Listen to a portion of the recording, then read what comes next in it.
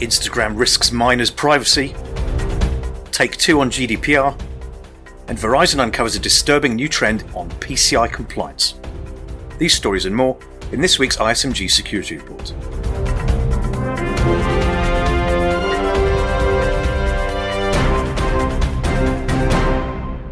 Hello, I'm Nick Holland.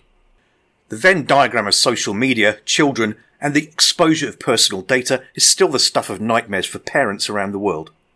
The recent news that minors setting up business accounts on Instagram are exposing their PII openly will certainly do nothing to allay these fears. With more, here's ISMG's Managing Editor, Security and Technology, Jeremy Kirk. In June, I wrote an in-depth story about how millions of Instagram users worldwide under 18 years old were exposing their email addresses, phone numbers, or both. The situation was uncovered by David Steer, who's a San Francisco area data scientist. He was investigating a different privacy issue in Instagram. The kids had converted their personal profiles to business profiles, which is a category Instagram introduced in 2016. The type of account is intended for people to market themselves or a business, but it also required people with business profiles to have at minimum an email address, phone number, or both available. On the surface, this makes sense. If you run a business, you want to be found. For business profiles, Instagram made available analytics tools that weren't available for personal accounts, but the implications weren't fully thought out. Those tools proved attractive to minors who converted their accounts even though they weren't businesses in order to see granular metrics on their posts. In another worrying privacy angle, all photographs are public as a requirement of a business profile. Although Instagram doesn't display a person's age, many minors self-identify, and it was clear from their photos they were underage. Child safety experts I spoke to, including within the Australian government, said the situation was concerning given the potential for online grooming. Steer reported the situation to Instagram, but nothing happened. Instagram told me at the time that it was concerned about child safety, but didn't directly address the specifics. The child safety implications were startling. Finding minors was easy. Since all photographs were public, some minors had photos from family holidays or easily discernible information, such as where they went to school. Once a minor profile with a business account is found, it is possible to click a button within Instagram's mobile app and either email or send a text message to a child. The capability was so simple and astounding, I thought at first I'd overlooked some security control or was just interpreting the situation wrong. Could I really just start texting a random 14-year-old girl? There was no mistake. It seemed very wrong. In the months since I wrote the story, not much happened. Bloomberg wrote a story about it in late July. But there's now been a change on Instagram's end. On Friday, NBC News' Technology Investigation Unit published a thorough piece. Ahead of the story, however, Instagram quietly changed a privacy setting for business profiles. It allowed people to hide their contact information if they chose to. It's not uncommon for organizations to preempt a potentially negative story, although it's pure speculation on my part to suggest that's what happened here. Instagram changed the setting, but there's still a problem. This doesn't mean kids with their contact information that's currently exposed know about the change. The devil is in the user interface. Unless kids go digging through their settings, they're unlikely to make changes that would protect them from unwanted contact unless Instagram lets them know about the change. Steer has raised the issue with Ireland's Data Protection Commission, which has jurisdiction over Instagram's owner, Facebook. The DPC has been assessing the situation since July, and it says its work is continuing. Instagram's carelessness with business profiles and minors goes to the heart of the debate over the responsibilities of social media companies. This issue should have been either anticipated or quickly spotted after business profiles launched 3 years ago, and the fix, unfortunately, doesn't go far enough. For Information Security Media Group, I'm Jeremy Kirk. You're listening to the ISMG Security Report on ISMG Radio. ISMG, your number one source for information security news. Last year, the EU's General Data Protection Regulation rewrote the rules of the data privacy and breach notification game when it went into full effect, and numerous organisations rushed to put an effective GDPR compliance programme in place. More recently, however, many have been revisiting their approaches. At the recent ISMG Cybersecurity Summit held in London, Executive Editor Data Breach Today in Europe, Matthew Schwartz, sat down with Polly Ralph, a barrister and solicitor at PricewaterhouseCoopers, or PwC as it's more commonly known. Matthew asked Polly what she's seeing, now 18 months on, from GDPR going into effect. Here's Polly.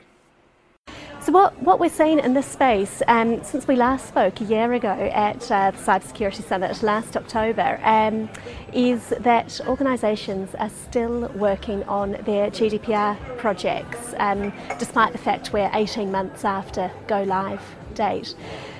And what we're seeing, Matthew, is that many organisations are taking a second look at the effort, the time, the resource that they put into their GDPR efforts, and they're doing that either proactively or as a result of a data breach that they've suffered. But what's interesting about the second look is that they're not so focused on the paper layers, they're not so focused on have we got the right policies or the right data flow maps or the right Article 30 registers in place. They're actually looking underneath. They're looking at the data and the technology layer of the organisation and working out whether they've addressed risk in a meaningful way. So it's super interesting stuff. Industries. Are you seeing efforts to do this across all industries, Yeah. larger, smaller organizations? Who's where they need to be right now, do you think? Yeah, it's interesting. Typically, the financial services part of the sort of the spectrum have always been the first movers with big projects of this kind. But what we're seeing is the heavily consumer-facing organisations, so retail, entertainment, technology, they're the ones saying, right, we've got huge amounts of consumer data here, and also we've got huge risk. Huge risk in part because the ICO's not been quiet, perhaps, about who they look at in terms of who's holding data, how they're holding it. Yeah, exactly. And I think also the ICO is, as you'd expect from a data protection regulator, heavily focused on harm, what's harmful for individuals, and naturally that consumer data often gives us a sense of what harm could arise as a result of misuse or unauthorised access or loss. So it seems risky, at least from the outside, because there is so much of that personal data there. Exactly that. So organizations are stopping, reviewing where they've come from, where they need to go. Now is a good time to be doing that. Yeah, now is a good time to give pause for thought, really. I think in the run-up to May 18, there was a huge amount of pressure. There were some really quite big decisions made in the context of these GDPR programs, and made in a little bit of a vacuum, in the sense that many organisations didn't know where regulators were going to focus. They didn't know what the priorities were going to be. So they've got 18 months worth of that knowledge now. They're in the live environment, they can see and feel what it's like, and so it's a good time to stop and pause and relook. The 2019 Verizon Payments Security Report came out this week. It's been an annual publication for nearly a decade, so has some solid data on PCI Data Security Standard compliance trends over the years. However, this year points to a worrying downward turn in companies that are maintaining the standard beyond the assessment date. The survey of more than 300 organisations in over 60 countries found that PCI DSS interim validation compliance dropped to 37% in 2018, from a peak of 55% in 2016. I spoke with Verizon's Rodolfo Simonetti, who contributed to the report, to ask him why he thinks this is. Here's his response. Maintaining compliance is challenging because it means that we stay compliant 365 days a year. This is what we need to do to mitigate the risk and avoid a breach.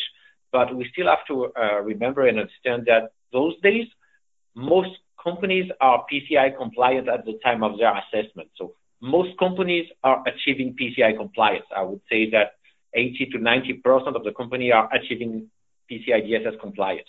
The challenge we see and the way we measure that is maintaining compliance. And this number you just described and asked for, in fact, more detail, it's maintaining full compliance during the entire year.